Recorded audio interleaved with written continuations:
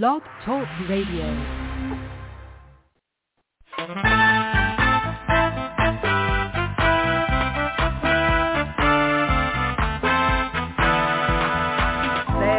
Watchman on the wall, bringing forth the written word of God to one and all. Are you getting ready? Will you stand or will you fall? Listen to the watchman on the wall. Listen to the watchman on the wall. Listen to the watchman on the wall.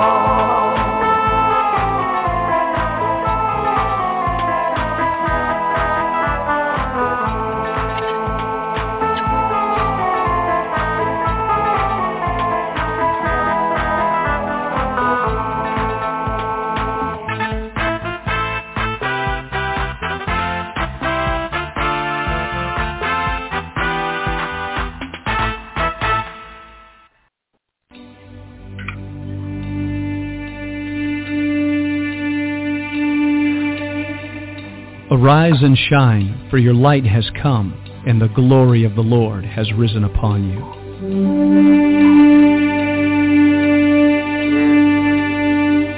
A new day has dawned. All over the earth, men and women are arising. It's time for the sons of God to awake.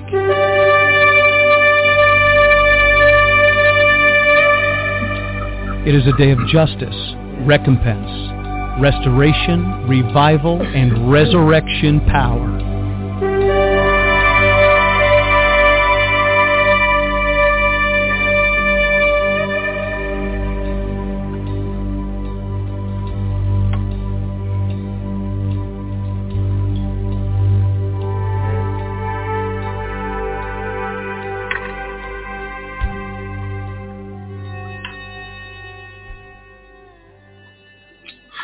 Good morning, ladies and gentlemen. This is Vincent Xavier, pastor of New Wine Ministries. Great to be with you today. It is Tuesday. It is April 5th, 2022. We are now officially in the year 5782. And for those of you who have been following along in the broadcast, you know that 5782 is the year in the Hebrew of awakening. It's time to wake up. We have spent the last year, 5781, packing our bags. In other words, mentally, emotionally, spiritually, physically, preparing, getting ready to do what? To go out. Why? Because it's a time of transition. We are living in a day of shifting and transitioning. The transition for the people of God who are living in the light side of the day is a very joyful journey into the wilderness where God has prepared a place for her. This is what we believe. This is what we believe the scriptures are showing us. And whatever that looks like, that's different. Whatever it looks like, it's going to be phenomenal to see. But remember the prophet Isaiah, chapter 60.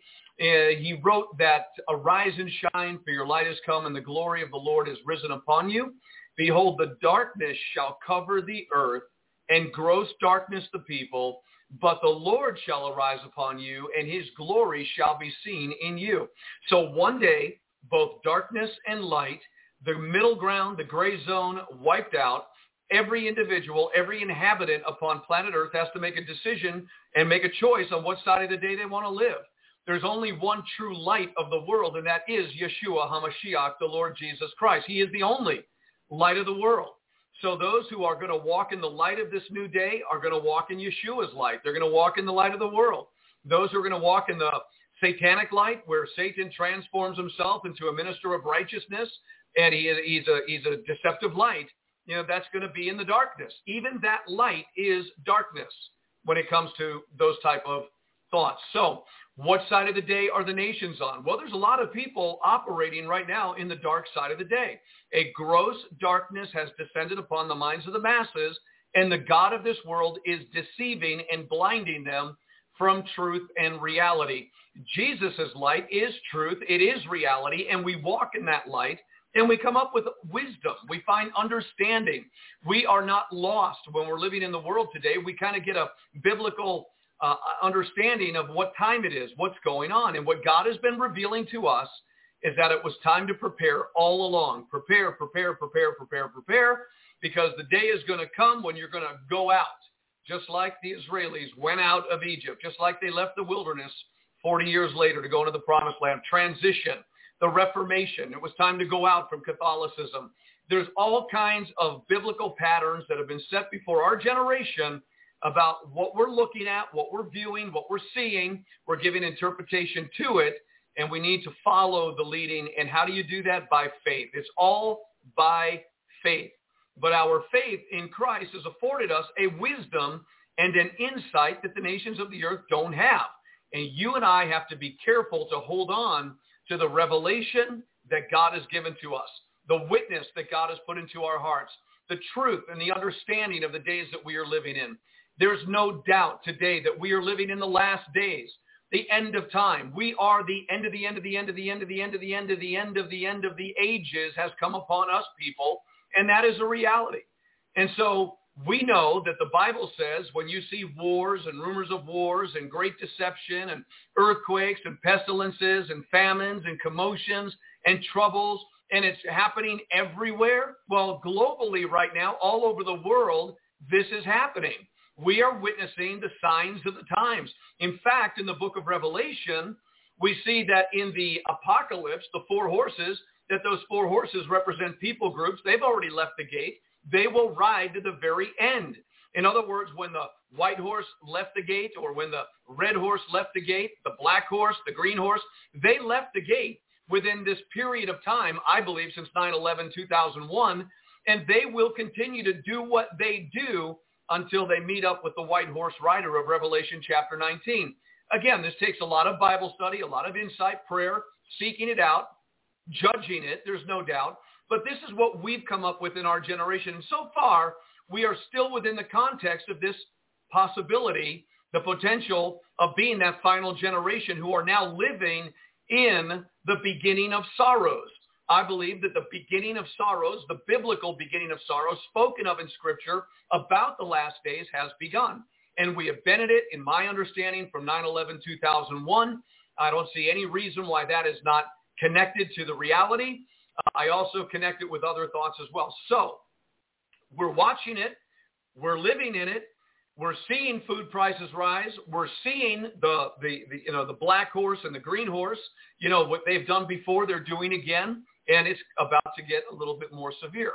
We know about the southern border in our own country, but this is not, and I think it's important to realize that the Bible is not an American gospel. It's not centered on America. America is in this Bible. I believe that we have become this Judeo-Christian nation. We have become Egypt, Sodom and Gomorrah, and Babylon. I believe that those are the traits that have shown up in our bloodline today. Thank God you and I are of a new bloodline. We're of the kingdom of God. We have one king, one governor, Jesus, and no man or government on this earth is going to be our head. We have one head. His name is Jesus. We've been born again, transferred out of the kingdom of darkness into the kingdom of light, period. That's where we dwell. But we are citizens of this country on earth in these bodies. And we love what America once stood for: life, virtue, values, the pursuit of happiness, right? All of those thoughts and ideas that were handed down to us, which have been obliterated, okay? But the reality is we're watching end-time events. And so God is telling us that right before the Great Tribulation, right before the 3.5-year Great Tribulation, there will be a people going into the wilderness, which God has prepared for her. One of the things we've been looking at in Isaiah 51, verse 3, is how God said he's going to make our wilderness like the Garden of Eden. He's going to make our desert like Eden. I mean, he says there'll be joy and laughter in the wilderness, which is a phenomenal thought when you really think about it. You know, God prepared a Garden of Eden for Adam. It was not junk. It was not second rate. It was beyond 5-star, right? So he gave him this gorgeous place to live. So when God prepares the wilderness for an overcoming people in the last days who have honored him and have kept faith in him, he's bringing us into a wilderness that's going to be filled with joy and rejoicing. In fact, let me just read that to you, exactly what it says in Isaiah chapter 51, verse 3. Isaiah 51:3, for the Lord shall comfort Zion. He will comfort all her waste places, and he will make her wilderness like Eden, and her desert like the garden of the Lord. Joy and gladness shall be found therein. Joy and gladness in the wilderness and in the desert. Thanksgiving and the voice of melody. So here there's a promise of God making the wilderness, where he's bringing his people, a place of joy and rejoicing, a place of gladness, a place like the Garden of Eden. Wow. So we don't have to be so worried about leaving behind this world system and going into God's wilderness, his prepared place for us. We need to be obedient and be led by the Spirit and get on those two great big wings of an eagle and allow it to take us where God wants us to go, right? But we are in the time of transition. We are in the time of transitional movement, shifting. We call that a dispensational shift. We are within the ages that have been and the ages that are yet to come. So everything is moving, and that's what you're witnessing on this earth. There's upheaval, there's turmoil, there's commotion, there's wars, there's rumors of wars. The joyful giddiness of the world, the people that have advanced their LGBTQ community stuff, the people that have advanced their corrupt ideas, their corrupt theology, their corrupt narrative out of Hollywood, Washington, the people around the world that have been globalists and, just harnessing the nations, and they've been so happy drinking their martinis, doing their deals, high fives. All of that is about to change into a great woe. And that's what people of God need to understand, that the devil is looking like he's a victor today. The devil is making it seem like he's won, that God is nothing, that he is everything, that lust and pride and ego and, all the garbage that's in the world today is so fun. And they look like they're really doing a winning job, right? Well, it depends on who you ask. For them, they're just fleecing the flock.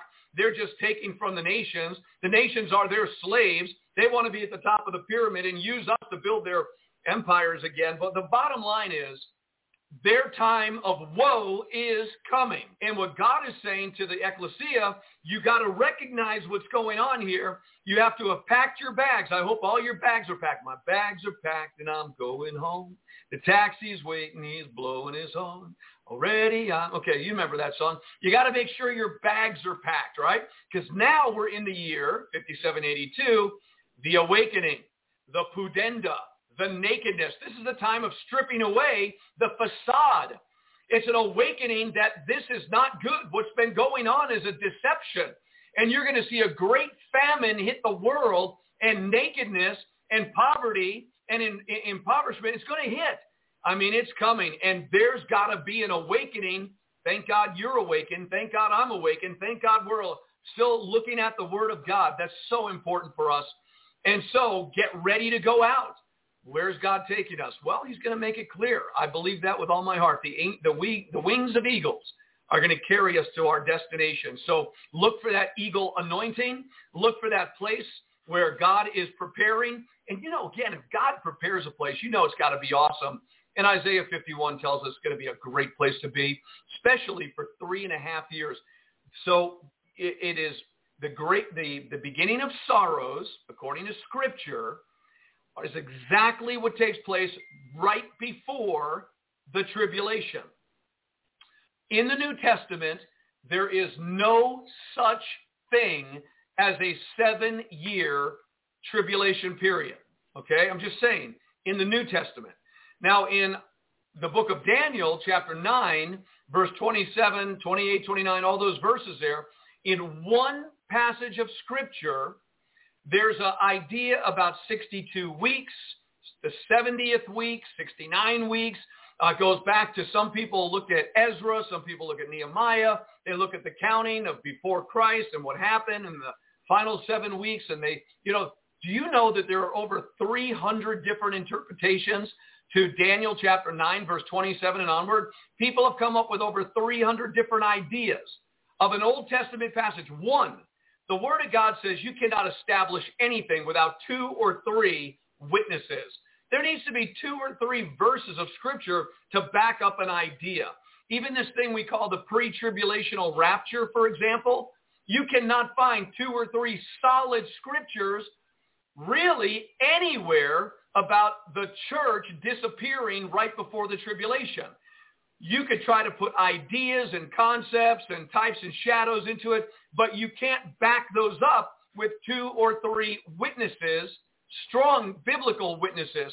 And yet, we can find scripture after scripture proving that the church is going to be here until the coming of the Lord, and that the only coming of the Lord spoken of in scripture is immediately after the tribulation. I mean, it's right there in the Word of God and then built upon by the apostles in their teaching. And so the idea that the church doesn't need to do anything, it could just hang out because any moment now it's going to disappear, is a false idea. It's not a true biblical idea. And people get a little bit weirded out because they've trusted it for so long, and yet they can't find it in the Bible.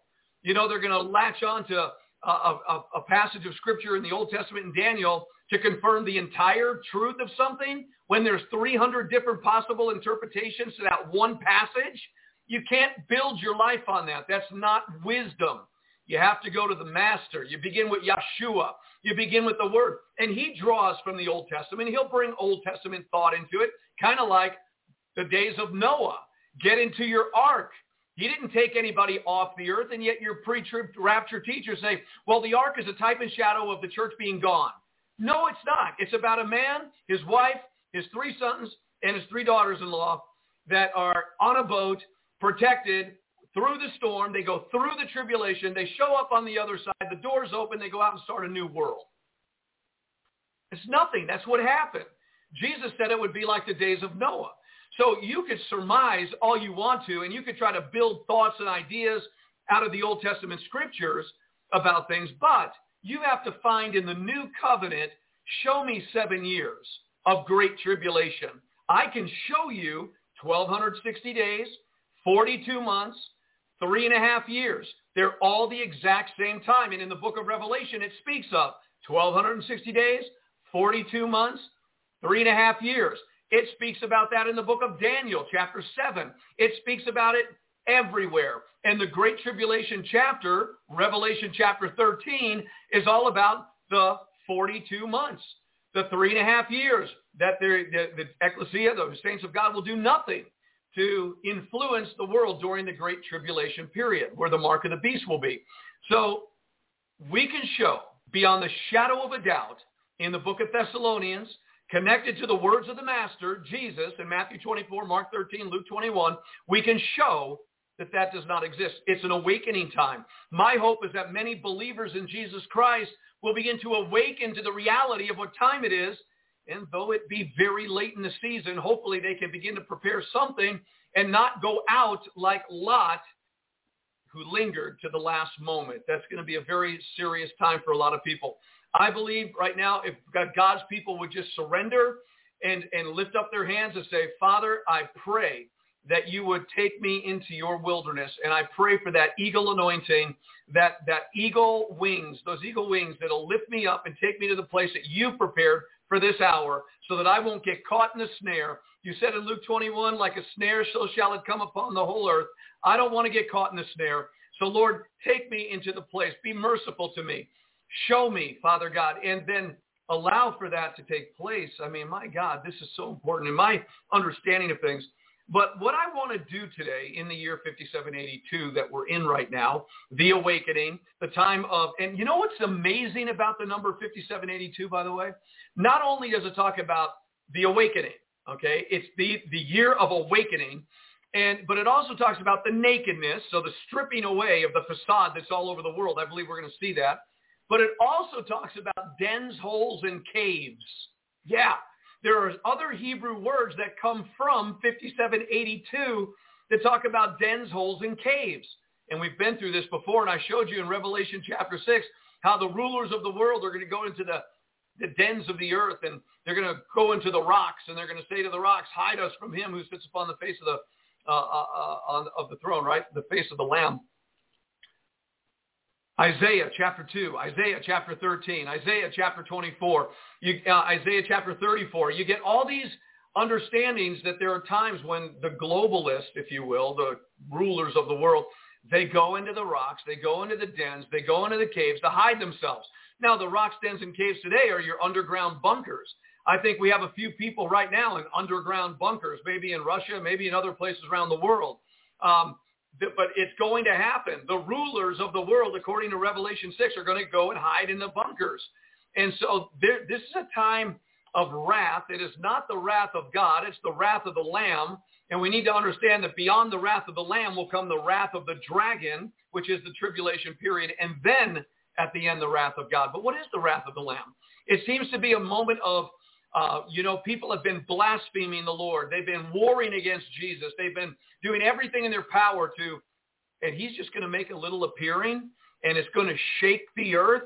His minor appearing, just a little glimpse, is going to bring a worldwide global shaking, and it's going to be terrifying for a lot of people.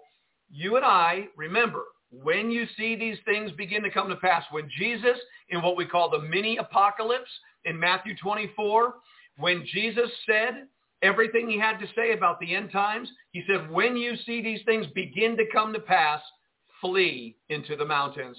So you and I should be expecting right now to be carried away on eagle's wings into the wilderness that God has prepared, which is a place of joy and gladness, and a place like the Garden of Eden. So, you may want to translate that into going to heaven, but it's not what it says. It says we're going into the wilderness, but God is going to be God in the wilderness, just like he was when the children of Israel came out of Egypt. God was there by a cloud by day, a fire by night. He had water out of a rock. He was that rock that followed them. That rock that followed them was Christ, and there was food and water and supply, and God was there. God was there, and God is going to be in the wilderness today. It's all about understanding what time it is. So get ready. There is a transition. God's people are going into the wilderness, and those who refuse and don't and get lost in translation are going to find themselves like the Donner Party. When the early pioneers were going from the East Coast to the West Coast, the Donner Party got off on their own path, and they wound up eating each other because they were in the mountains, starving to death and freezing, right? So we don't want to get lost in translation and find ourselves in places we're not led by the Holy Spirit. So this is a critical time really to be praying, really to be even fasting and seeking the face of God, unless you've already got your marching orders and you already know what to do. But it is a good time to really understand what God is doing. It is a critical time in the history of the world, because once, like in Luke 21, so like a snare, it will come on the whole earth and they will not escape. You get caught in this snare, and that's when a lot of wrinkles are going to be ironed out. A lot of spots are going to be removed. This is going to be the greatest cleansing for the people that have a profession of faith in God and Jesus Christ that the church has ever known. The Great Tribulation is not against the world. It is the devil's wrath against the church or everything called God. And so if we don't obey, if we're misunderstanding, if we're ignorant about what to do, and we're thinking in fairy tales that we're going to be out of here and we don't have to worry about it, there's something flawed that's going to have to get cleaned up. And during the Great Tribulation, there will be much martyrdom. It will be a very difficult time, and people will have to maintain one thing, and that is their faith, not give up on their faith, allow themselves to die even for their faith. But will there be persecution? Will there be torture? Will there be an attempt to rob people and to bore into their souls and remove Christ from their souls? You bet it's going to be intense. I don't want to be there. I don't want to play make-believe. This Bible is true, and it's showing up true right now, and I do not want to play make-believe and just say peace and safety, everything's all right. I want to be in the right place at the right time, doing the right thing with the right people right now. I want to be on track, and right now it's very interesting, and I do believe if people will take the time to pray, take the time to fast, go before God, say, I need wisdom, I need direction, I need interpretation, I need truth. I need you, Jesus, my master. Holy Spirit, you were given to me. Holy Spirit, you were given to me. You dwell in me forever. You're not here and gone. You are the constant in my life, Holy Spirit. And I'm learning to hear you with the hearing of my ears on the inside. I'm learning to see you with my eyes of faith and to observe your movements, your impulses, every little part that you do. I want to be led by you. I want to follow you. Holy Spirit, guide me into all truth. That's your mission in my life. You're to teach me all things. You're to reveal to me, to bring back to my memory. You are the one, Holy Spirit. You're the one. You're the one that goes before us. You're the scout. You're the trailblazer. You're the lead. Holy Spirit, teach me. And the Holy Spirit doesn't do anything apart from the Word of God. So when the Holy Spirit is leading, it's always by the Word of God. So that's why it's so important to read your Bible and not just go to church and hear a sermon. It's really important that you study the Scriptures. I want to get into some Scripture today because I believe that these chapters that I want to get into right now, they absolutely complete everything that's going on in this world right now. I mean, I want to get into the Word. I want to share the Word, and I want to invite you into the Word. By the way, we apologize. We were booted off of YouTube. They kicked us off until the 27th, and we just said, you know what? We're not going to go out that way. We don't feel that. We're going to move forward in the purposes of God because I intend on bringing back onto the airwaves not only my friends today, like Pastor Jeff and Brother Don and Chris King and others that are out there, and a new friend of mine who's an old friend, Bob Powell, who complimented us on our job with the Khazarians, which, by the way, this is going to show you some of the proof about the Khazarian Mafia that we're going to talk about today in its own way. But I'm also going to be reaching out to my friend Benjamin Baruch again, and I'm going to go back and I'm going to employ the wisdom in some people that I've known for a very, very long time that are going to speak into this moment. So rather than going out with YouTube kicking us off the air, we're going to go until they can't stand us anymore because we're going to let it rip. And that's how I feel about it. And I say that in all humility, by the way. All right, so let's go to Romans chapter 1. We got to go there. We got to Romans chapter 1. And I'm going to get into this word, and I'm going to start it right now. And here's what I'd like to do. It's Tuesday. There's a lot going on around the world. We get it. We're in transition, 5782, we get all that. But I want to teach the Bible to you. I want to feed the Word of God to you. I want us to get in and eat. I want us to chew on the meat. I want us to get into this. I'm so tempted to get into this book at our church on Wednesday night Bible studies, and we may absolutely do it. But I definitely, because a lot of times people come to podcasts, all they want to do is hear the news of the world. And I've done my best to be balanced and to bring the Word of God. And I just think today I want to begin in the book of Romans. And I would like to actually get through about 4 chapters. So I'm talking about a meal, okay? And I want to get into it because it's the most profound 4 chapters. And I believe these words will speak to what's going on in the world right now. Remember how we always said our job is to look through the biblical lens at the signs of the times and give an interpretation? Well, we're going to look through the biblical lens, Scripture. We're going to see the signs of the times, things going on in the world, through this lens of Scripture. We're going to view the world events through Scripture, and we'll give an interpretation to it. So having said that, for those of you who are going to join me in the journey, I begin in Romans chapter 1, verse 1. And I've got time to do it, so here we go.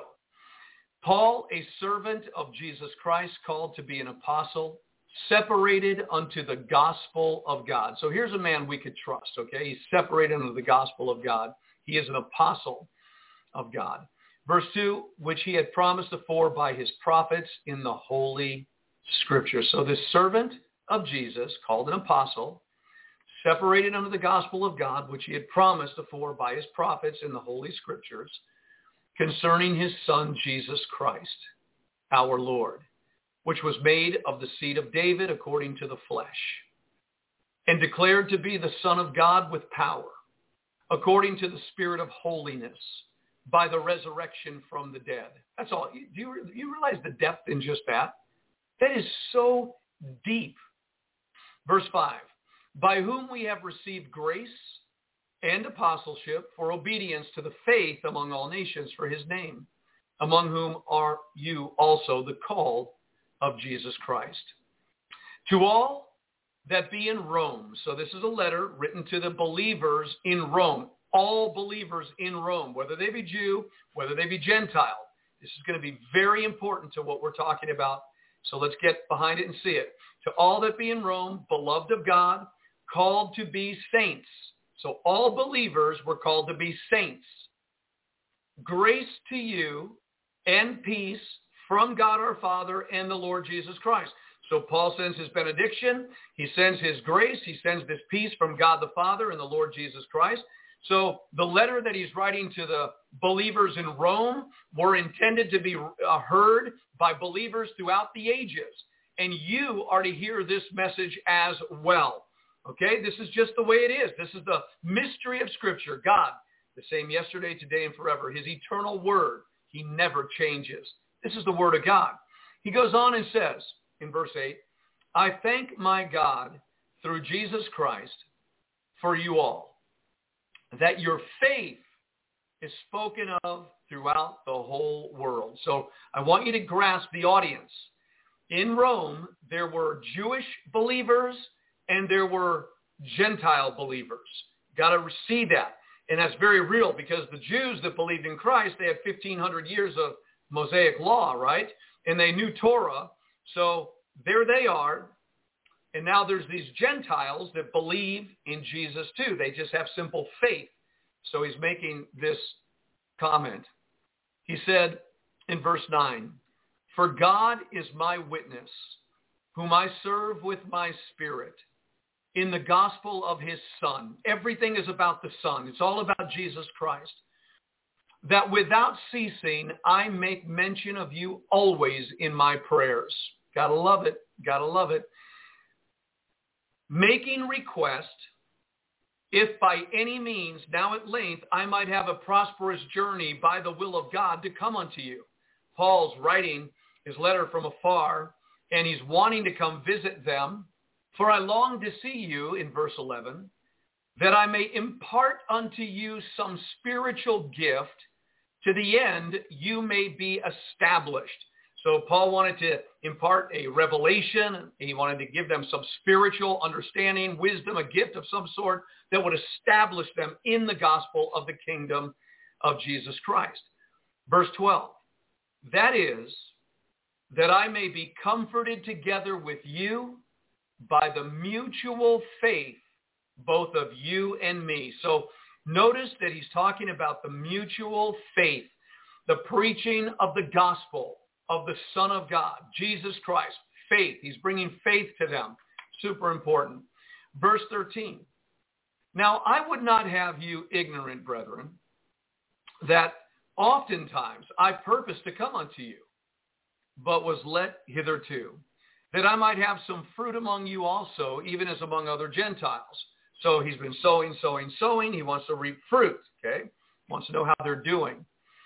Then he says in verse 14, I am debtor both to the Greeks and to the barbarians, both to the wise and to the unwise. So, as much as in me is, I am ready to preach the gospel to you that are at Rome also. So he's saying, I've ministered to the Greeks, I've ministered to the barbarians. You know, I'm out there. I'm taking care of the Gentiles and also to the Jews. He says, now I'm coming to you, Rome, where you're both Jew and Gentile, and I'm ready to preach the gospel to you. Verse 16, he begins, I am not ashamed of the gospel of Christ, for it is the power of God unto salvation to everyone that believes, to the Jew first, and also to the Greek. For therein is the righteousness of God revealed from faith to faith, as it is written, the just shall live by faith. All right, so he's laid the foundation. He's greeted the church at Rome, all of us today, wherever we may be hearing this letter. And he's brought us now, and he's got our attention. And now he's about to say some of the most profound things that the world has ever heard before. It's a simple understanding, but very profound. And he's ready to preach the gospel, and here it is. Verse 18, Romans chapter 1. Paul begins, for the wrath of God is revealed from heaven against all ungodliness. Now, I'm going to do something on purpose. I'm going to get really deep into what he's saying here on purpose. Okay, so I got to not exaggerate it, but I got to bring it to what he was really saying in its fullest meaning, or at least attempt to by the Holy Spirit. So he said, for the wrath of God is revealed from heaven against all ungodliness, all of it, and unrighteousness of men who hold the truth in unrighteousness. Because that which may be known of God is manifest in them, for God hath showed it unto them. For the invisible things of him from the creation of the world are clearly seen, being understood by the things that are made, even his eternal power and Godhead, so that they are without excuse. So Paul is beginning here to develop an understanding about the people in the world. And he's talking about the creation, the creatures who God created in his image and likeness, mankind. And he's saying that they are without excuse, that he's going to just say that the wrath of God is revealed from heaven upon everybody that has done what they did, right? And then he says, 21, because that when they knew God, in other words, God created everything. They know the power of God. The truth is in them. God put it in their hearts. But when they, what? For when they knew God, they glorified him not as God. They wouldn't give God the glory. Neither were thankful, but became vain in their imaginations, and their foolish heart was darkened. So you look today and you say, well, there are people all over the world that should know through creation itself who God is. The gospel has been preached to the ends of the earth, but even before that, in creation itself, and God has put into every man's heart a measure of faith to know, and there's something in of the law of God written upon men's hearts in their conscience, but they are not desiring to know God, so they turned away from God. That's what he's saying. Now, it goes on in verse 22, professing themselves to be wise, they became fools. So their heart is darkened. That's what's in the world right now. Darkness is upon the heart of man. And then he said in 23, they changed the glory of the uncorruptible God into an image made like to corruptible man, and to birds, and four-footed beasts, and creeping things. They made it all this their God, right? So they changed the glory of God into these false images that were corrupt. Verse 26, or let's go to verse 25. No, let's go to verse 23, or 24. There it is. Okay, Romans 1:24. Wherefore, because they did this, God also gave them up to uncleanness through the lust of their own hearts, to dishonor their own bodies between themselves. So God gave them up, okay? Who changed the truth of God into a lie, and worshipped and served the creature more than the Creator, who is blessed forever. Amen. Verse 26. For this cause God gave them up unto vile affections. For even their women did change the natural use into that which is against nature. And likewise also the men, leaving the natural use of the woman, burned in their lust one toward another. Men with men, working that which is unseemly, and receiving in themselves that recompense of their error, which was meet.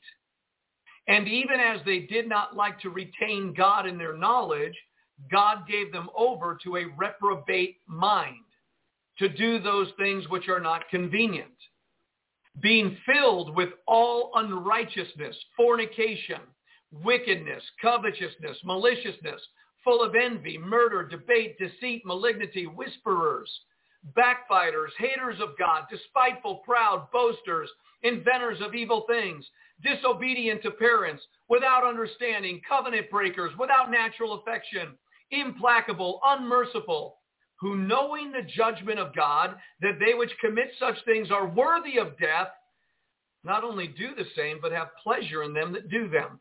So if you stop right there, Paul basically just said that whole world of man, okay, the whole world of creation chose to go away from God.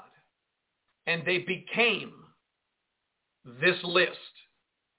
And it is dark, and it is depraved, and it is corrupt, and it is vile, that the creation would begin to turn away from God and become useless, reprobate, and would internalize the blasphemy, internalize the wickedness, internalize the evil, and become beast-like in their nature, demonically possessed, wicked to the core.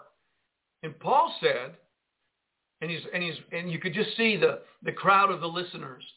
You know, there's the Jews and the Jewish believers, and there's the Christian believers, the Gentile believers, right? And they're listening to this letter. Wow, look how evil the Roman Empire is. Look how wicked and debauched and evil the world is. Look at those barbarians. Look at those, all these different factions of mankind, and they're just so wicked. And you could see that maybe they begin to think, wow, they're so bad and they're so evil, and the world is so dark and the world is so evil.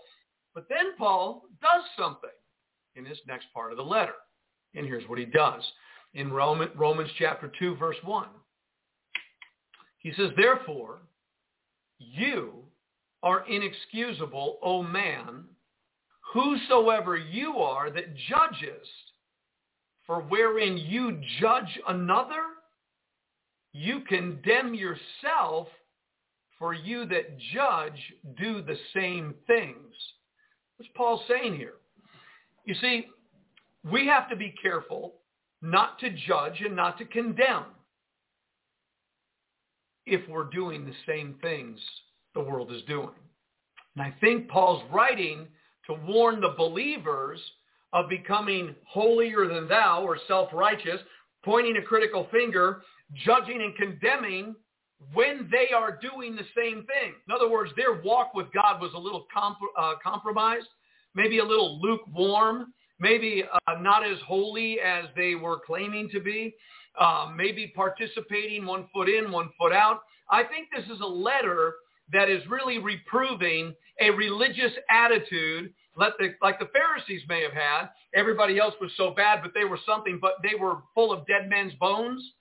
And so we as believers, whether Jewish or Gentile, if you want to, we're going to get beyond that paradigm in a little bit, but as believers, we need to make sure that when we look at the world we live in, oh, look what they're doing on Epstein Island. Oh, look what they're doing over in Hollywood. Look what they're doing in Washington, D.C. Look what they participated. What would they do? Look at their corruption.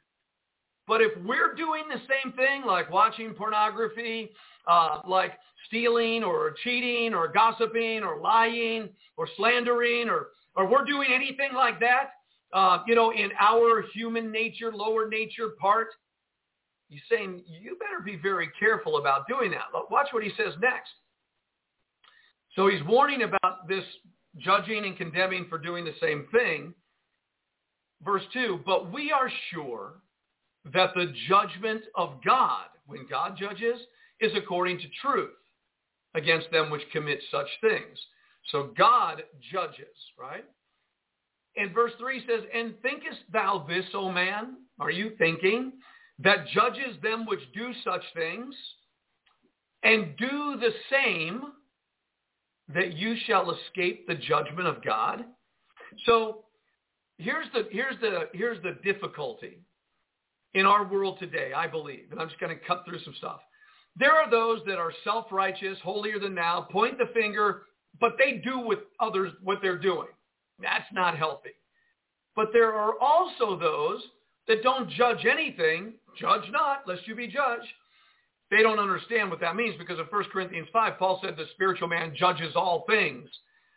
So the reason why people aren't willing to judge today, are not willing to judge today, or look at things and say, wow, that's got condemnation on it. I'm not condemning you, but those activities, according to the word, they are condemned by God and will be condemned by God. I'm not condemning you, but I recognize that is condemnable. So they're afraid to judge. They're afraid to declare the righteous judgment of God upon evil, because they themselves are afraid, because they're doing the same thing. I mean, I don't want to judge you because I do the same thing. Well, that doesn't make it any better.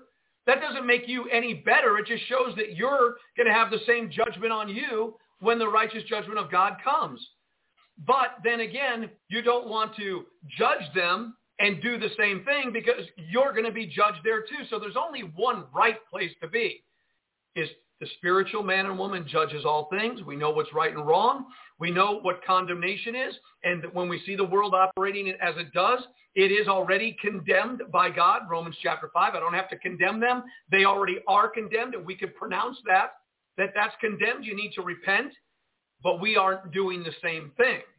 That we are born again, that we are living a new life, that we're not out there smoking, drinking, cussing, telling dirty jokes, and doing all the negative stuff, right? We are doing the right thing with the knowledge that we have. And as God reveals more to us, then we continue to turn to God. But our job is not to be out there just condemning it, but it needs to be spoken. The thing that he's against is those who speak against it that do the same thing. Don't think you're going to escape judgment. This is really critical, especially for a lot of us that are on the air preaching the word of God and telling the truth about things going on in the world. That's why the teachers get the double condemnation. If we're judging what's wrong and we're doing the same thing, no bueno. If we're not judging because we're doing the same thing, no bueno. I think we understand. So, verse 4, do you despise the riches of his goodness and forbearance and long-suffering, not knowing that the goodness of God leads you to repentance? So Paul's telling the believers, it's the goodness of God that's leading you to repentance, and that's what all of us should be led in repentance. We're changing. We're undergoing a metamorphosis, right? We're being transformed by the renewing of our minds. So don't despise the riches of his goodness and the forbearance and long-suffering that God has with us. He's been very patient with us as we've been going, right? Don't ever forget that. In this sin-sick world of obvious evil, don't forget how good and how patient God has been with you and I. That's important. Knowing that the goodness of God leads us to repentance. Verse 5, Romans chapter 2. But after your hardness and impenitent heart, treasuring up unto yourself wrath against the day of wrath and revelation of the righteous judgment of God. He's actually saying to believers that if they're not repenting, but all they're doing is judging that wicked world, but they're not changing themselves, they're literally storing up wrath. They're storing up the wrath of God against our own lives. And this is not healthy. So try to put this together now. Let's go a little further.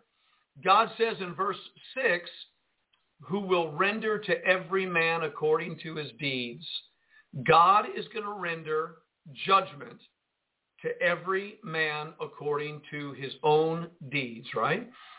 Verse 7, to them who by patient continuance in well-doing, keep doing what is right, keep doing what is good, keep repenting, walk in repentance, walk in sanctification, walk in justification, walk in your salvation, keep moving in it. To those who do, he says, to them who by patient continuance in well-doing seek for glory. That's what you should be seeking. I should be seeking the glory of God, which is a completely transformed life.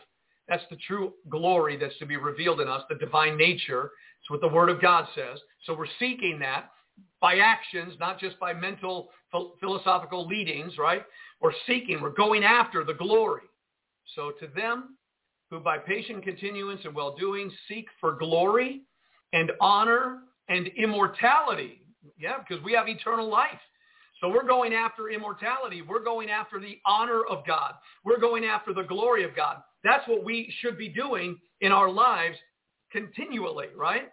Going after these things. What is the reward? He says it. Eternal life.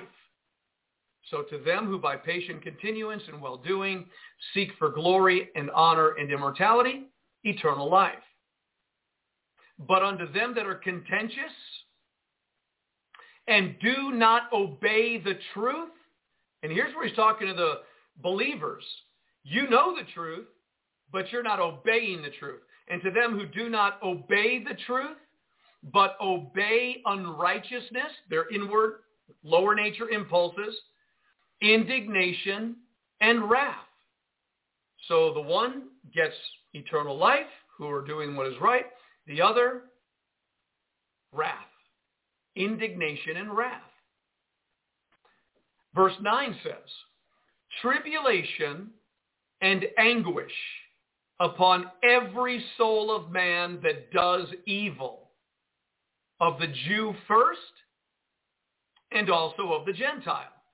So if you're doing evil, even as a believer, and there's no confession, there's no repentance, there's no change, there's no seeking after the glory, the new nature that doesn't sin, seeking after the honor of God in your life, seeking after eternal things, immortality.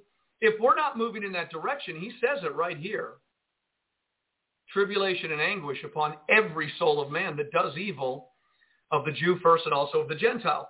But glory, honor, and peace to every man that works good, to the Jew first and also to the Gentile.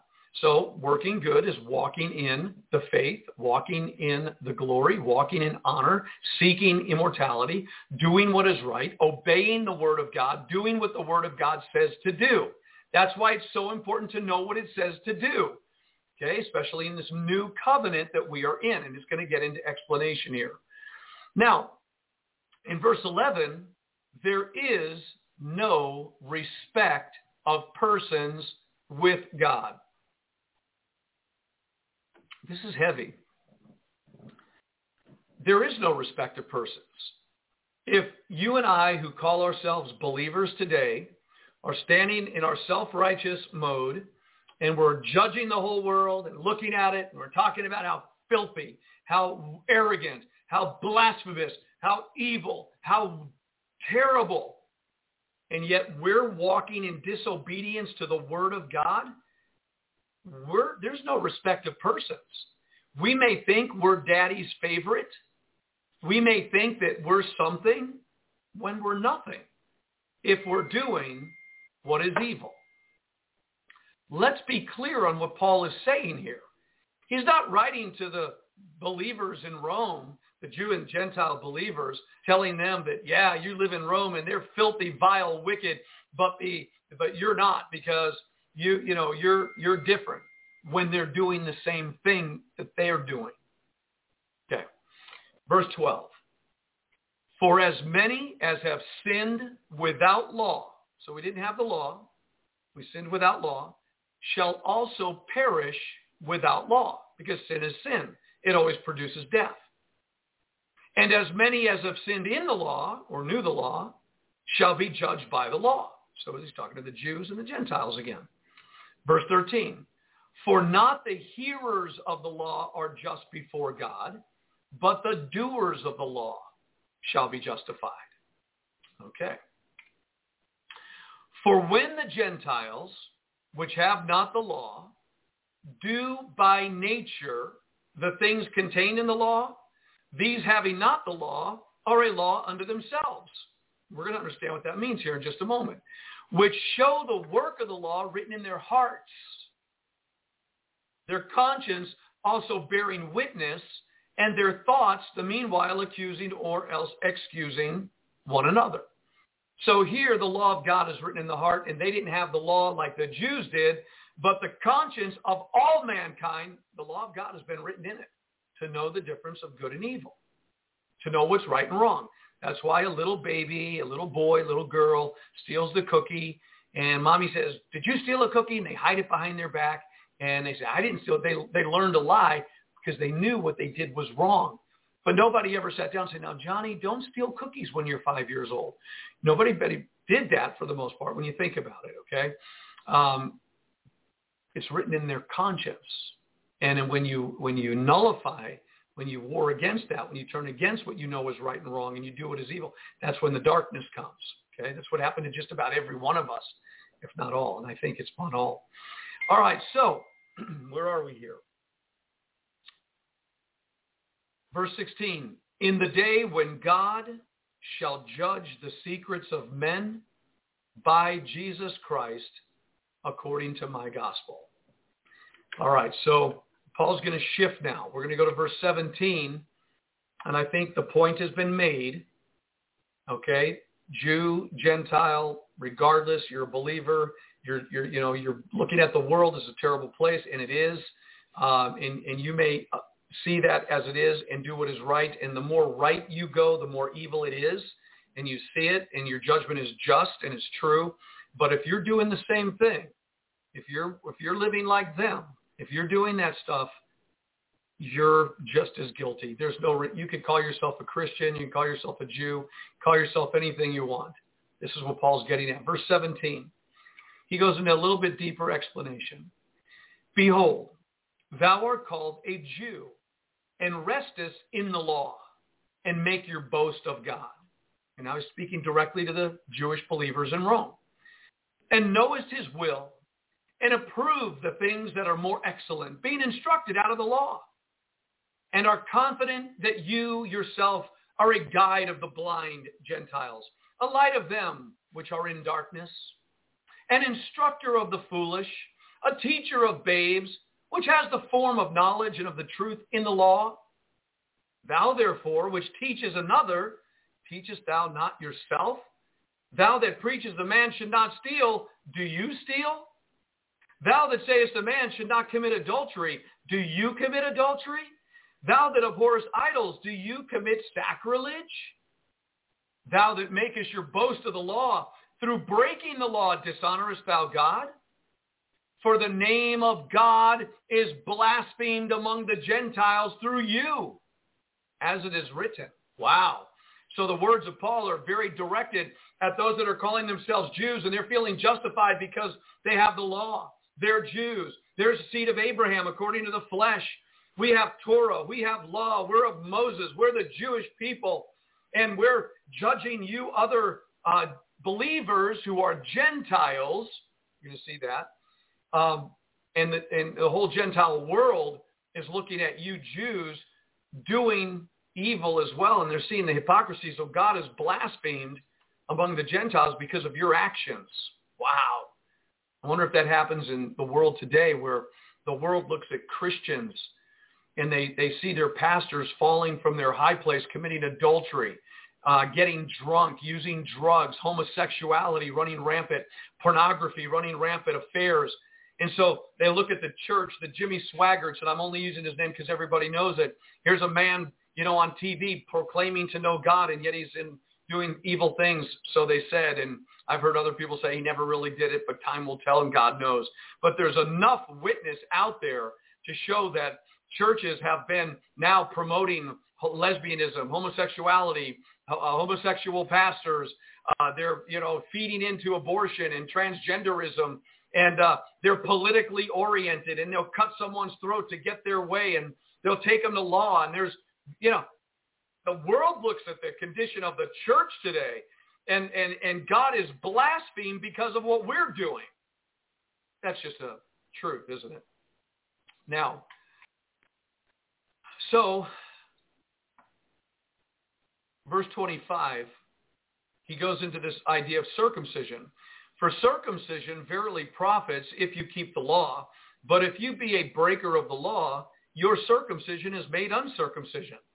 Therefore, if the uncircumcision keep the righteousness of the law, speaking of the Gentiles being the uncircumcision, if they're keeping the righteousness of the law, not even having the law, but the law of God in their conscience, who by the letter and circumcision does transgress the law.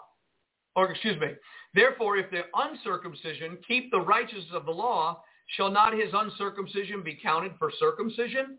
In other words, if those Gentile believers are doing the law of God in their conscience, not having the law of Moses, but they're keeping it here, that's kind of a circumcision in itself, isn't it? Is what he's saying.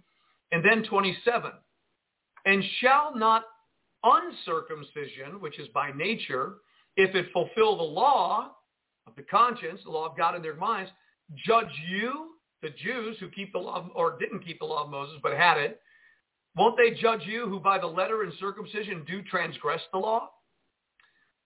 Listen, he, verse 28, is not a Jew, which is one outwardly, neither is that circumcision, which is outward in the flesh, but he is a Jew, which is one inwardly, And circumcision is that of the heart, in the spirit and not in the letter, whose praise is not of men, but of God. All right, before we go on to chapter 3, what is he saying here? He's saying to the Jewish believers that were around Gentile believers in that paradigm, don't judge them. Don't make them get circumcised. Don't put the law of Moses on them when you're not keeping it yourself. And your outward Jewishness means nothing to God if you're breaking God's law. Now, this is going to get very intense and very in-depth. And I told you this is going to go back to the Khazarian Mafia. So if you stay with me, we'll get into that. So Paul is dealing with the unredeemed world, and now he's dealing with the believers that were Jewish and the believers that were Gentiles. He's going into all this different detail. And then in chapter 3, verse 1, let's pick it up. What advantage then has the Jew? All right, so you're a Jew. Or what profit is there of circumcision? Well, Paul says much every way. So there's a lot of profit to being a Jew and a lot of profit to circumcision. Chiefly because that unto them, the Jews, were committed the oracles of God. For what if some did not believe? Shall their unbelief make the faith of God without effect? God forbid. Yea, let God be true, but let every man a liar. Every man a liar, let God be true. As it is written, that you might be justified in your sayings and might overcome when thou art judged. But if our unrighteousness commend the righteousness of God, what shall we say? Is God unrighteous who takes vengeance? I speak as a man. Now this conversation is going to get amazing, but let's understand what we just read. Is there a profit of being a Jew? Yes. Is there a profit of having received the law or circumcision? Yeah. What is the profit? Well, because God gave his law to them. But let's go back to what a Jew is. Okay, we got to just kind of talk about it for a moment. What is a Jew? Well, Paul just said at the end of chapter 2 that a true Jew is one inwardly, and circumcision is of the heart, not of the flesh. What's he talking about? But then he says the natural Jew and the sign of circumcision that was given to Abraham, I mean, this is all good because it was to them that God gave his law, the Mosaic law, and the ordinances and all of that. He gave it to them. That's pretty powerful that God would give it to them and not the Egyptians or the Babylonians or the Assyrians, right? So God gave it to them. But who are they? Well, according to bloodline, Abraham came out of the land of the Chaldeans from Ur. And the last time we looked, that is Iraq today. So when God called Abraham, what blood did Abraham have? Is what we call Iraqi blood. That blood came from the Chaldeans. So Abraham was called. He was circumcised. The covenant of circumcision was given to all of his seed in the flesh. So when Isaac was born, even Ishmael, when Ishmael was born, we're going to get into all of this. Ishmael, his firstborn, right? He was circumcised.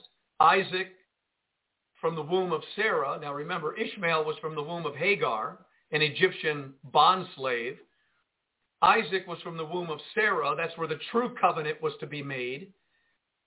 Not with Ishmael and Hagar, but with Sarah and Isaac.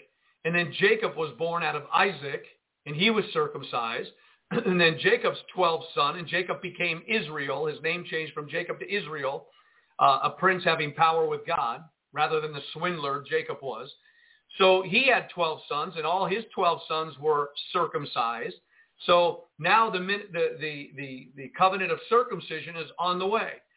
Originated with Abraham. It was outward. It was in the flesh. It was a sign of a seal, okay, of who they were. 400 years later, now this nation grows within the Egyptian palace. We know that. And or the Egyptian nation. And when God brings them out, now he gives them his law. He raises up Moses. Moses goes up and gets the 10 commandments. He gets all the ordinances, the statutes. He gets everything. And all of the laws of God are given to him and given to Israel. Now in the wilderness and then in the promised land, they have the laws of God. They didn't have them in Egypt. Abraham didn't have them. The laws of God came to them while they were in the wilderness. And they stayed with them for 1,500 years, 1,500 years. But for 1,500 years, even though they had the law, it didn't do anything to change their hearts. It was only given, according to Galatians chapter 3 and 4, as a schoolmaster, as a tutor, until Christ came.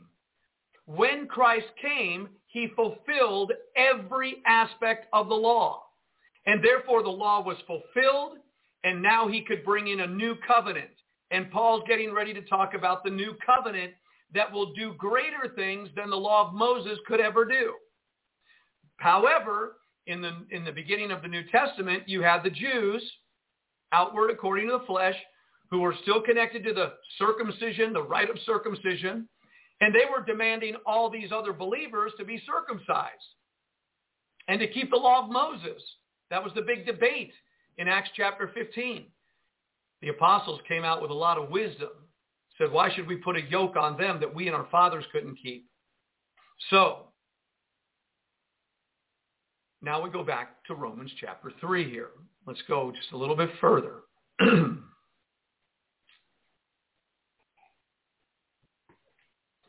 Verse 6, God forbid, in other words, and back in verse 5, but if our unrighteousness commend the righteousness of God, what shall we say? Is God unrighteous? Who takes vengeance? In other words, okay, if our being unrighteous gives God glory, and that's not what he's saying. He's saying that's crazy, okay? Our unrighteousness does not promote God's glory or righteousness.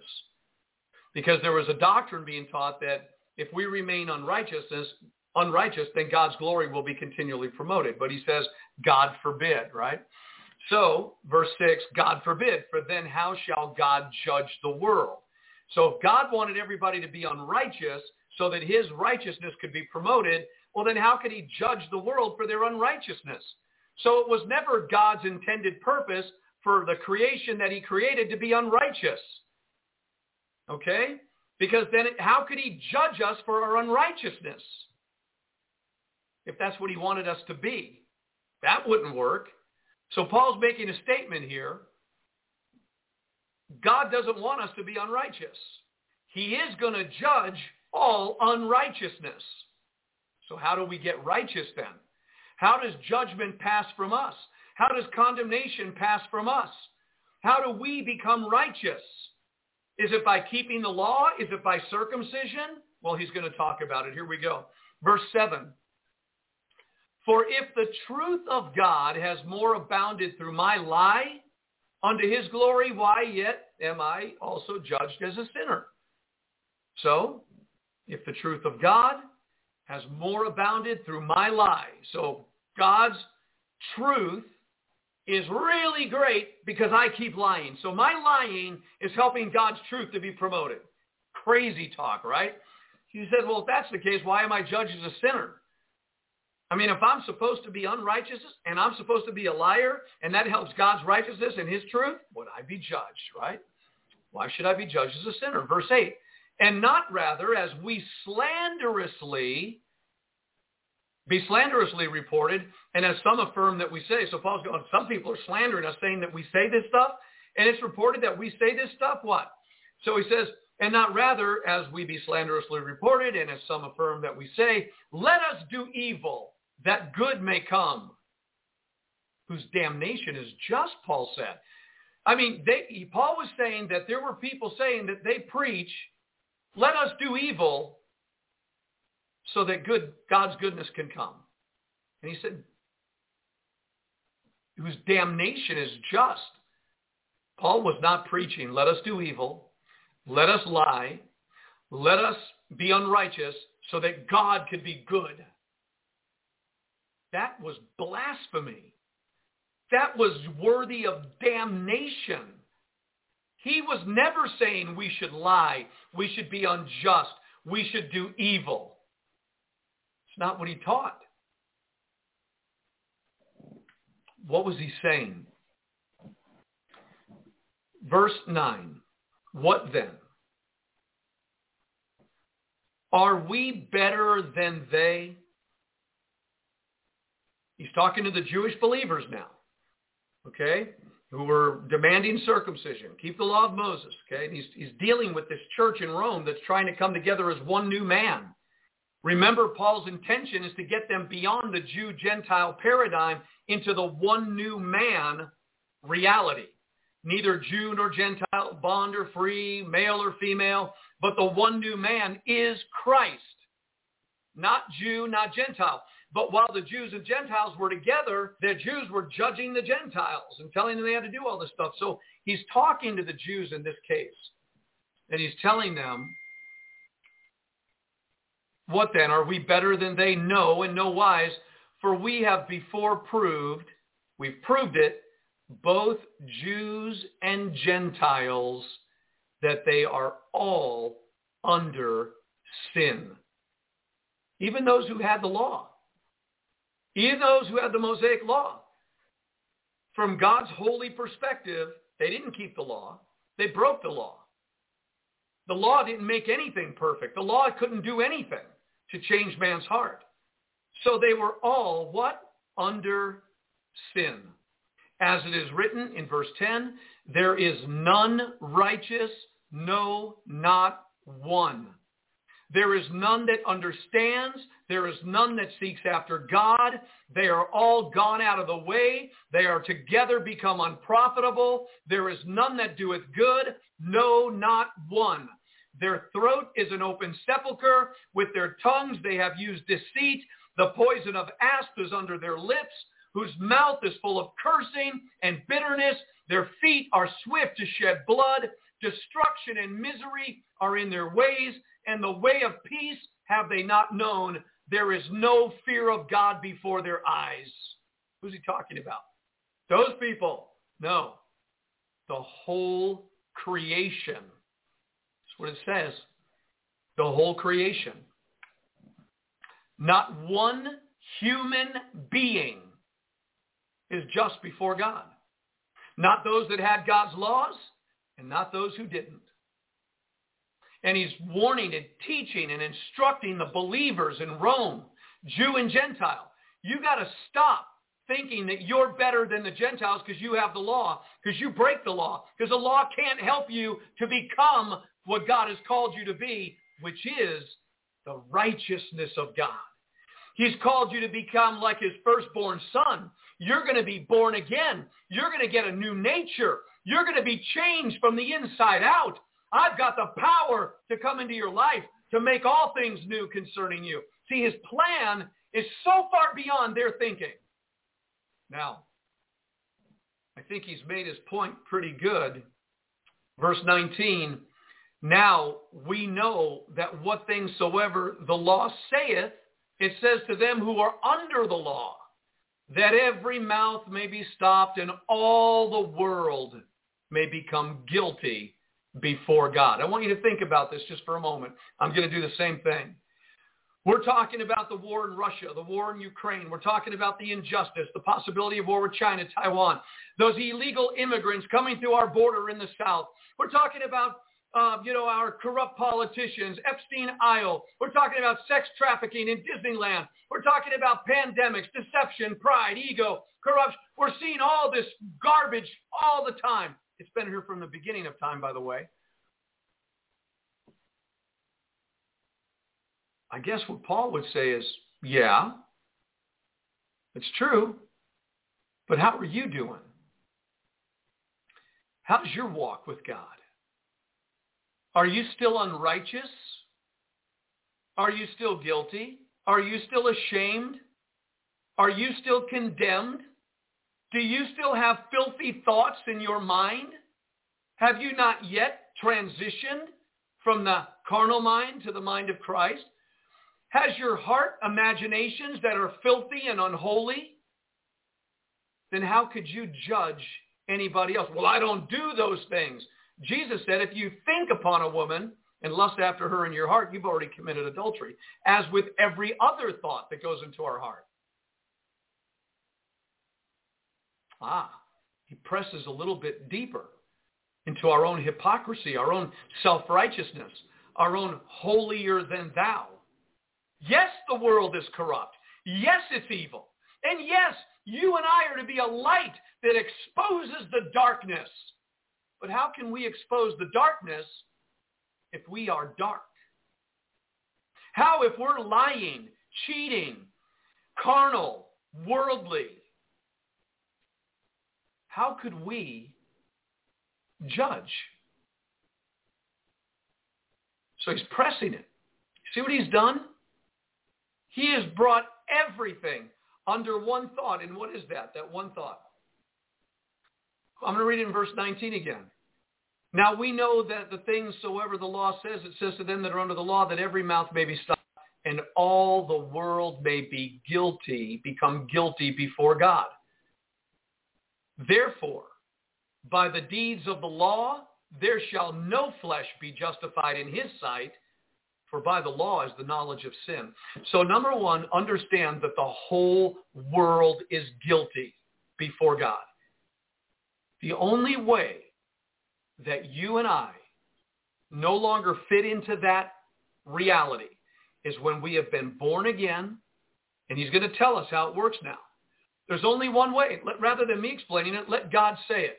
How do you and I not fit into that? Because listen, if we still fit into guilty, that the whole world is guilty, if we're still guilty, the wrath of God is going to hit us. So what has God done to help you and I not to be guilty? We were once in that world. We were once corrupt. We were once filthy. We were once all of that. All of it. Perverse, vile. You may think, well, I was a good person. None is good. No, not one. We just read it. Nobody was good before God. Let's get that clear. So if we can't say anything to it because we're still like it, well, we're still under the guilty sentence then. If we're boastfully shouting, we're Christians and we know the word and we're pointing the finger, but we still break God's laws and do the evil things that we're not supposed to do, we're still unrighteous, we're guilty. So how do you get out of it? How do you get out of being declared guilty by God? Oh, is it cheap? Is it just, a whimsical phrase? Let's take a look. Here's how it looks in verse 21. Verse 21. But now, the righteousness of God without the law is manifested, being witnessed by the law and the prophets. Oh, the law and the prophets witnessed the righteousness of God. Who is the righteousness of God? What is the righteousness of God? Who witnessed it? Moses and Elijah stood on the Mount of Transfiguration when Yeshua, Jesus, the Son, the righteousness of God is Jesus. The righteousness of God is Yeshua. He is the righteousness of God. So now the righteousness of God. Without the law, Yeshua fulfilled the law. He came to bring a new covenant of grace. Watch. But now the righteousness of God without the law is manifested. Yeshua manifested, being witnessed by the law and the prophets, even the righteousness of God, which is by faith of Jesus Christ. So there's a righteousness of God by faith of Jesus Christ unto all and upon all them that believe, for there is no difference between the Jew and the Gentile, because all are guilty. But faith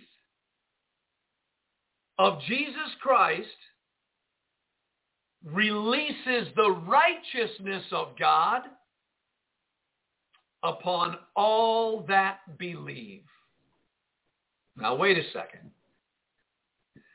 I believe in Jesus Christ. You believe.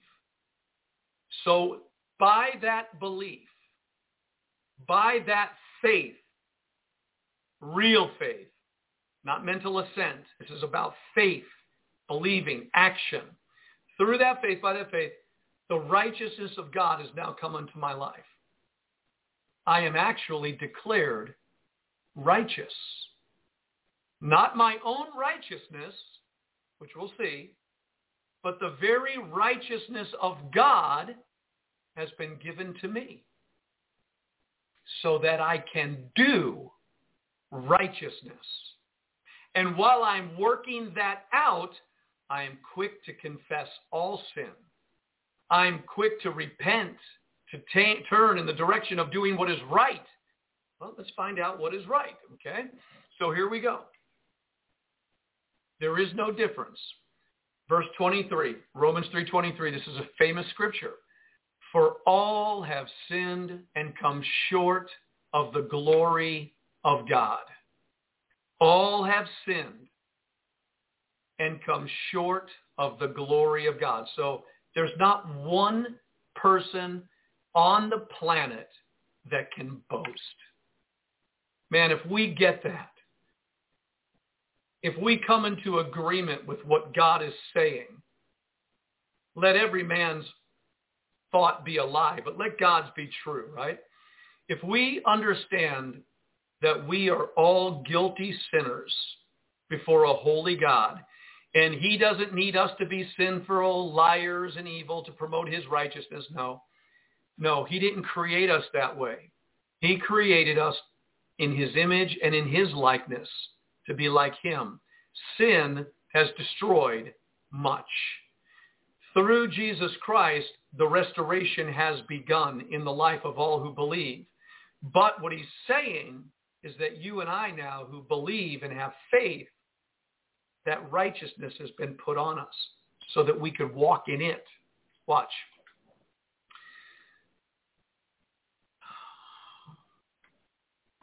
Verse 24, being justified freely by his grace. Here's the new covenant. Through the redemption that is in Christ Jesus. Let me just say that again. This is the new covenant. Doctrines of our faith. Being justified freely. What does it mean to be justified? Well, to be justified translates into just as though I've never sinned. Justified. Cleared of all guilt. Cleared of the sentence of wrath. Cleared of judgment and the wrath of God. I'm cleared. I'm justified. How am I justified? By works? What I've done? What I'm doing? No. The faith is being just like I've never sinned before God. He treats it that way. Being justified freely. I didn't do a thing to earn it. I couldn't buy it.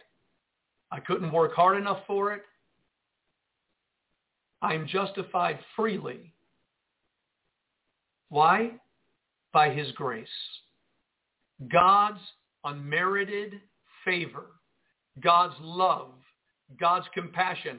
Seeing the world in its sin-sick condition. God's grace. Not to the Jews alone, but to the whole world, of the sin-sick world, of all human beings. God justified freely by his grace, by his love, his compassion, his favor, his desire, his initiation. God's looking at sinful beasts and saying, I'm extending to you my grace. Not because you're good enough, not because you deserve it, but in your wrathful, beast-like condition, I'm extending you an opportunity. I'm reaching out to you, sin-sick humanity. I'm reaching out to you, drug dealer, pimp, prostitute, fornicator, liar, thief, murderer, homosexual, pedophile, lesbian, transgender, corrupt politicians, vile, filthy, unclean, religious hypocrite. I am reaching out to you. This is what God was saying. I know what you're like. I know what you have become as a fallen human nature. You're worthy of death. You're worthy of being obliterated off the face of the earth and going to eternal damnation. But rather, I'm extending my grace to you. And I am willing to clear your slate. I, through my work, am offering to you the deal of a lifetime.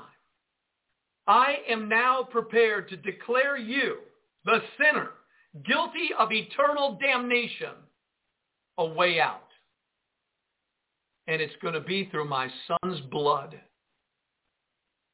I am offering to you a sacrifice.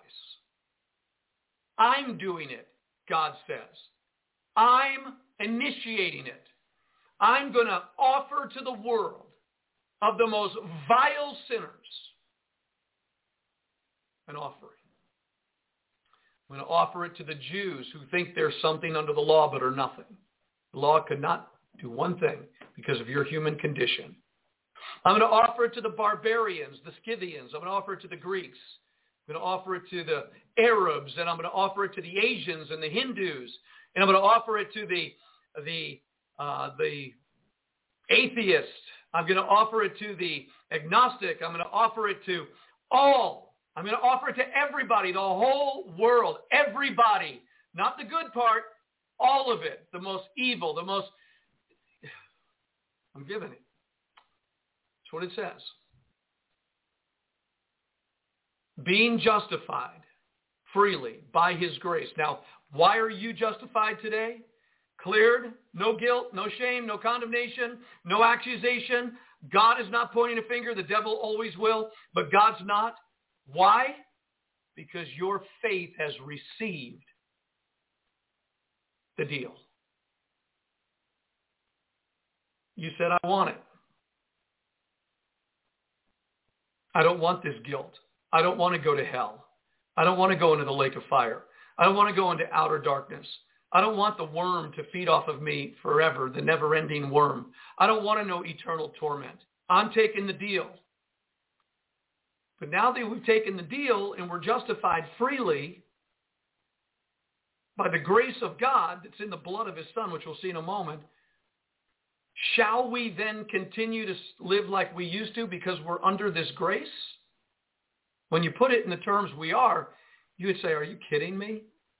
How could I ever go back to live the way I was, knowing that the wrath of God was on me? Now I've received grace, which is the righteousness of God to justify me, to clear my slate, to declare me righteous. How could I ever go back and live that way? So let's go on just a little bit further here. Being justified, verse 24, Romans 3, freely by his grace, through the redemption that is in Christ Jesus. He's the Redeemer. The cost, the price, the redemption, the blood. All right, that's how it was done. Whom God, Jesus, speaking of Jesus, whom God hath set forth to be a propitiation through faith in his blood. Man, I got to find that. Let me see this. Praise God. The word propitiation.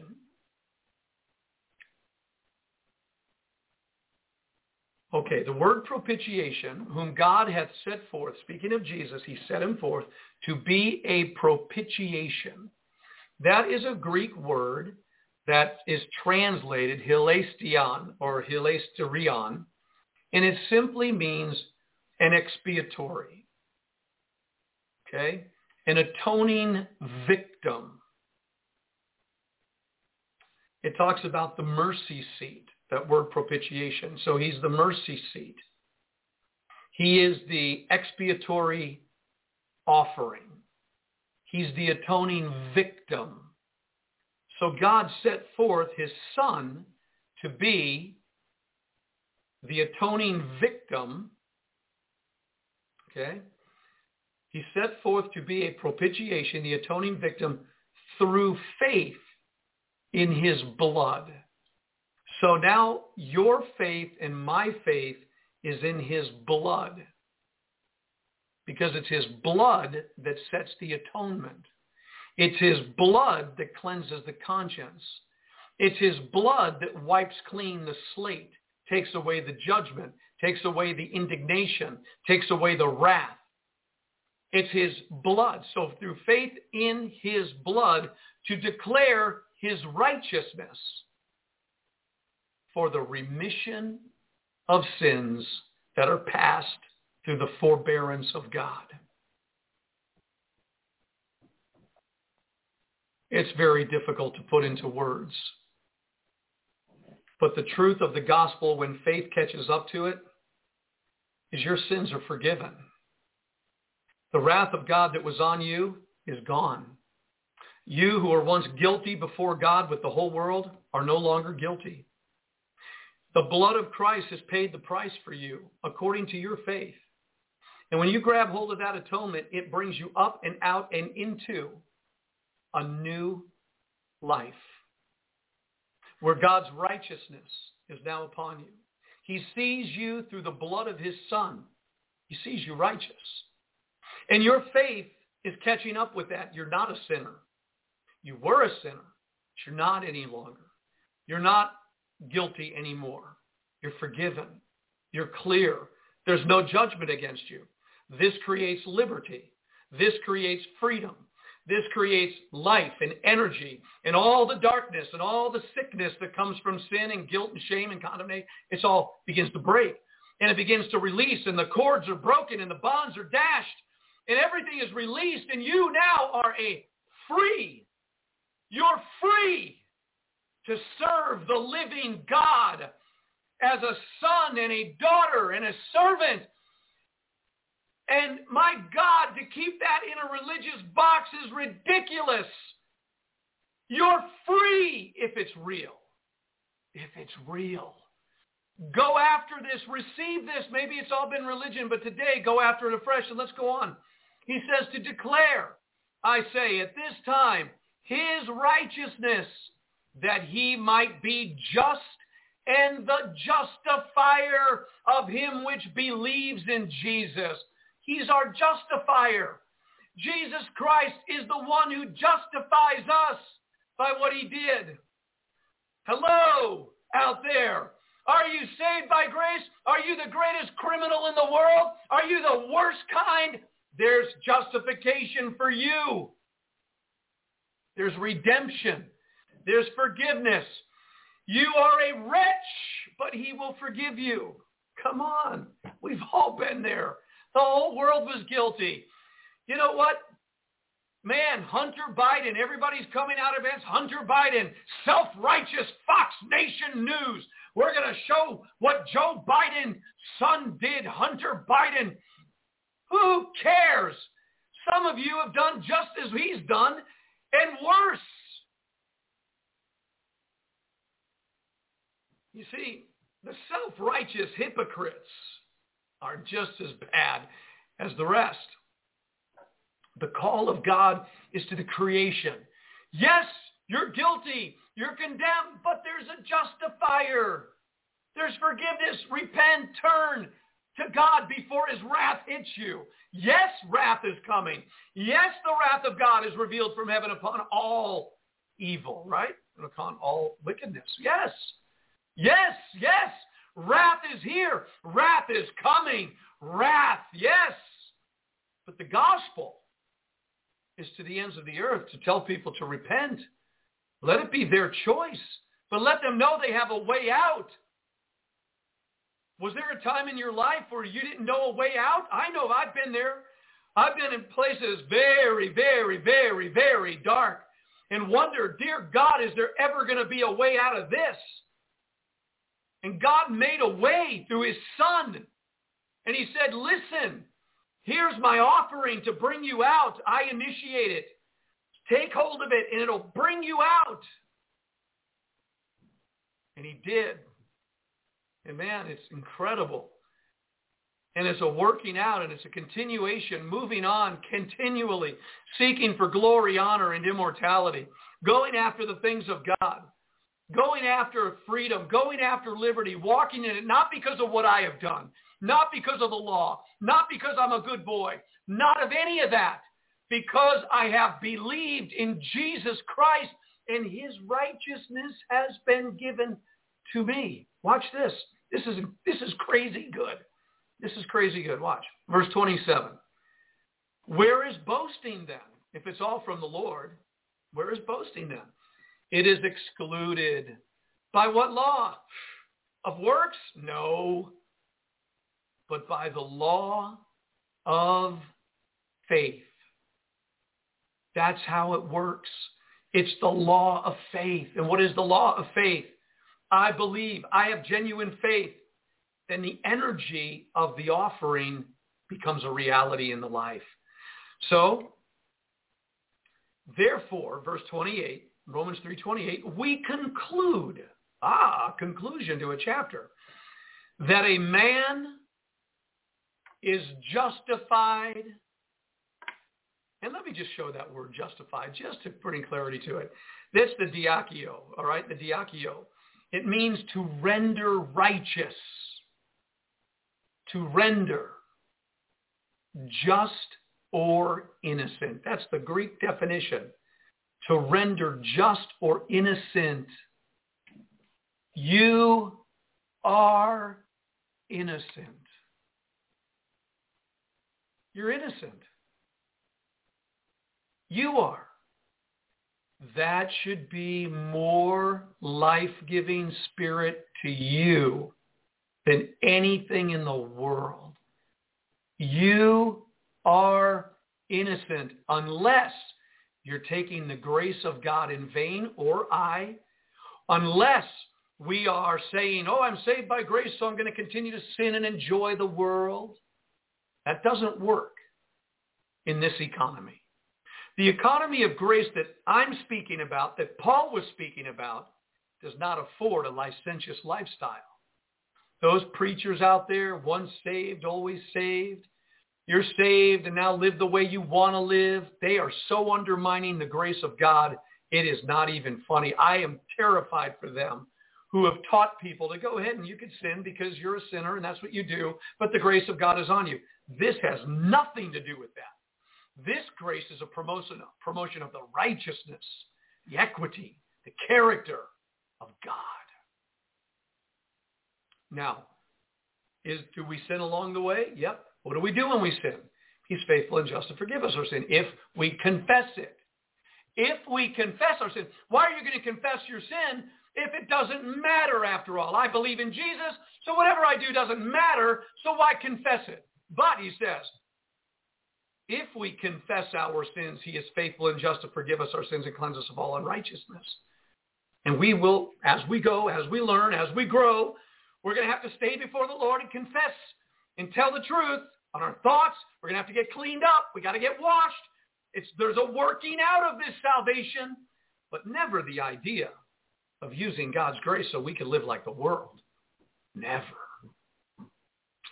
Now, he goes on to say, which I think, by the way, is really cool, that God's grace can do what I can't do myself. It's not, again, me doing it. It's God's grace. It's God's justification that's doing it. And my faith is believing that I don't have to anymore. I don't have to sin anymore. I don't have to walk in the flesh anymore. Yeah. Goodbye, my dear. Have a super blessed day. You liking this conversation? Love it. Good for you. All right. So I am too. So anyways, Patricia's on an assignment right now.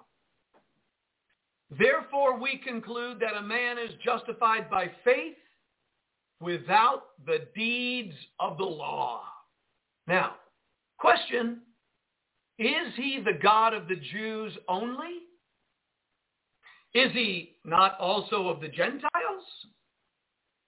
Yes, of the Gentiles also. Seeing it is one God which shall justify the circumcision, the Jews, by faith, and uncircumcision, the Gentiles, through faith. Ooh, that's something to figure out, huh? By faith and through faith.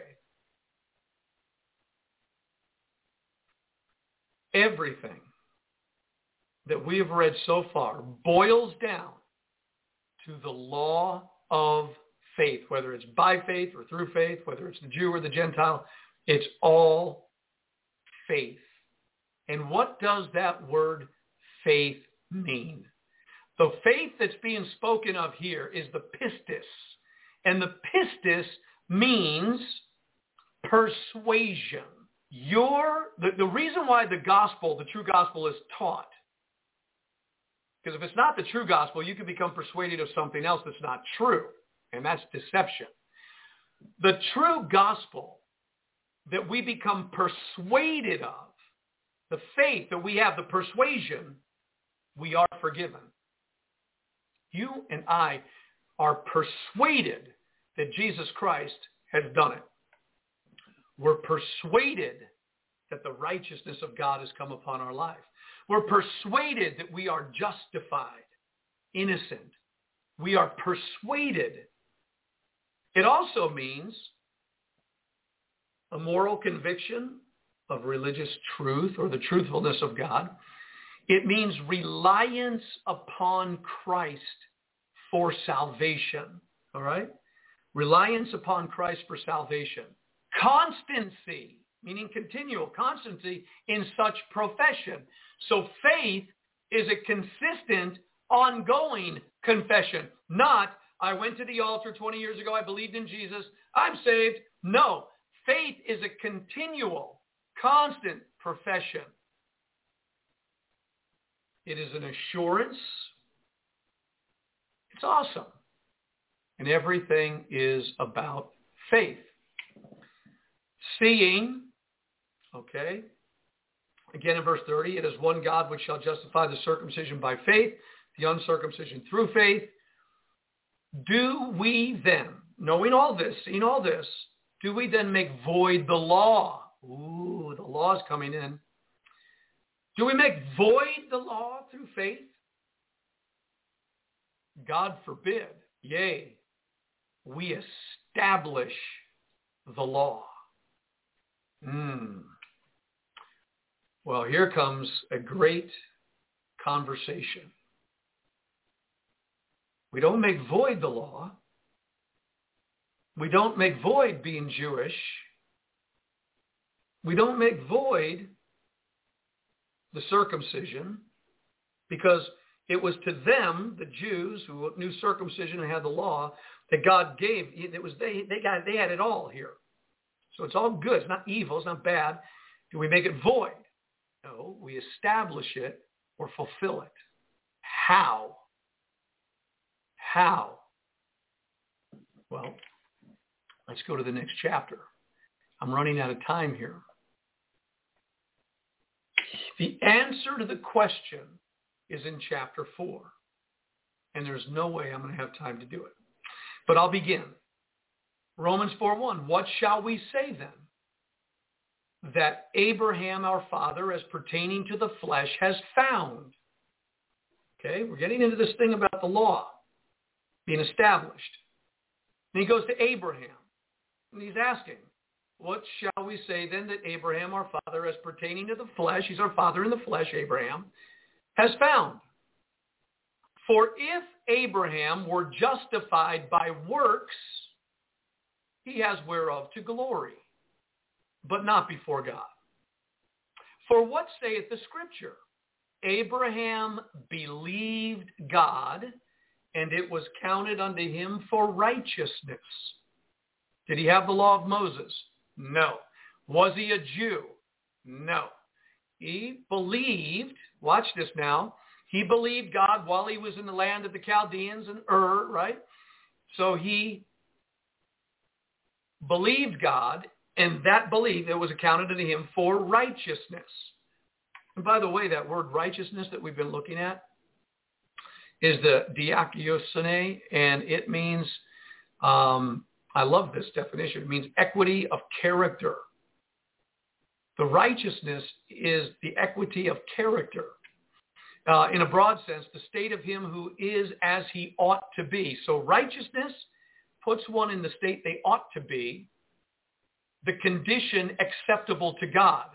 So the righteousness that the believer gets puts us in a condition that is acceptable to God.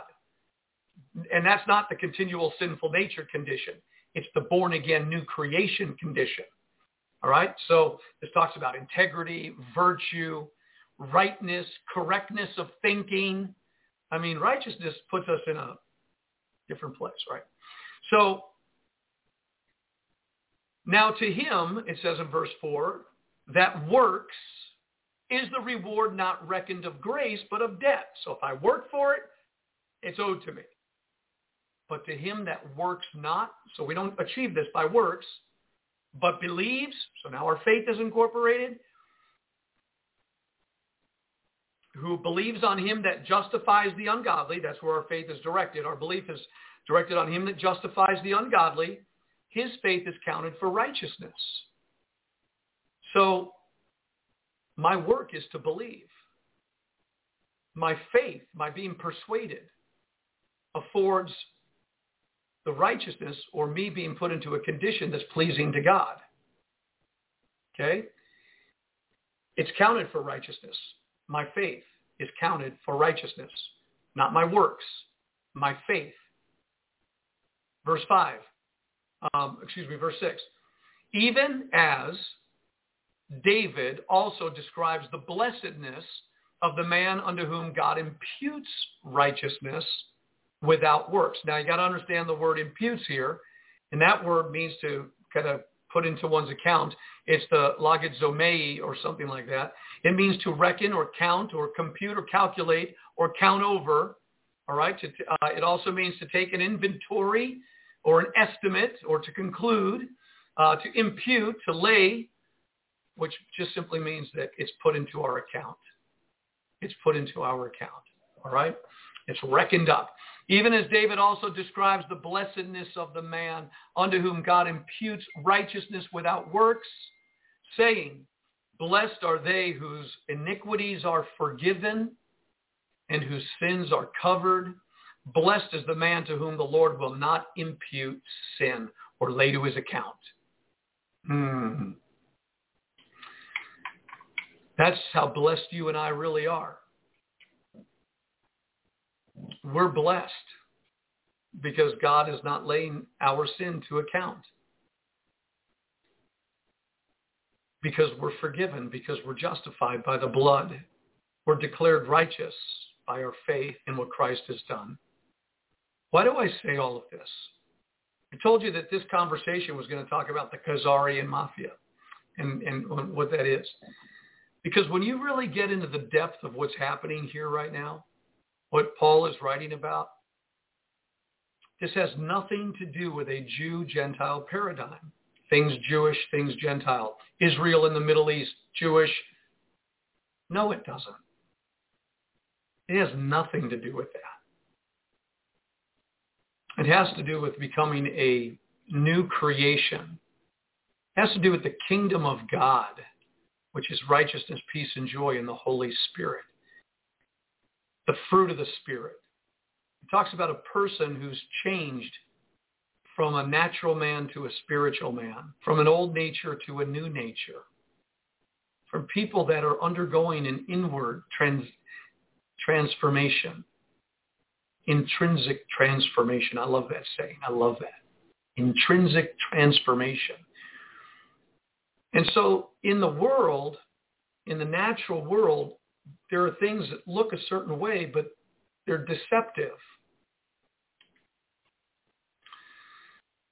Now, verse 9 says, blessed is, comes this blessedness then upon the circumcision only, or the Jews, or upon the uncircumcision also? For we say that faith was reckoned to Abraham for righteousness. How was it then reckoned? When he was in circumcision or in uncircumcision? Not in circumcision, but in uncircumcision. What's he saying? He's saying Abraham had faith before he was ever circumcised. Before Abraham was ever circumcised, he had faith, and it's his faith that brought God's righteousness to him. He was declared righteous by his faith, not by his circumcision. The circumcision was simply a seal of the righteousness of God then given. But we just saw earlier that our circumcision is of the heart, not in the flesh, although most males in this country are circumcised. But that doesn't matter. That's another story. I got to stop right there. I have to. I don't want to. I want to keep going because the rest of this story is absolutely phenomenal. Well,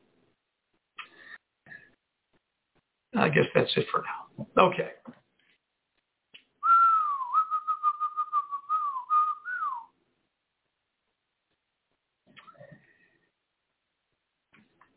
What can I say? Perspective. When we view life and the world through the biblical lens, it is what it is. It's a sin-sick world. But you and I are the physicians.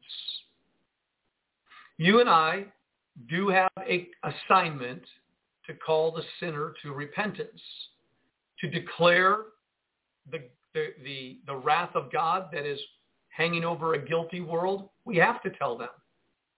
We have to tell them. But God forbid we condemn them and judge them when we do the same things.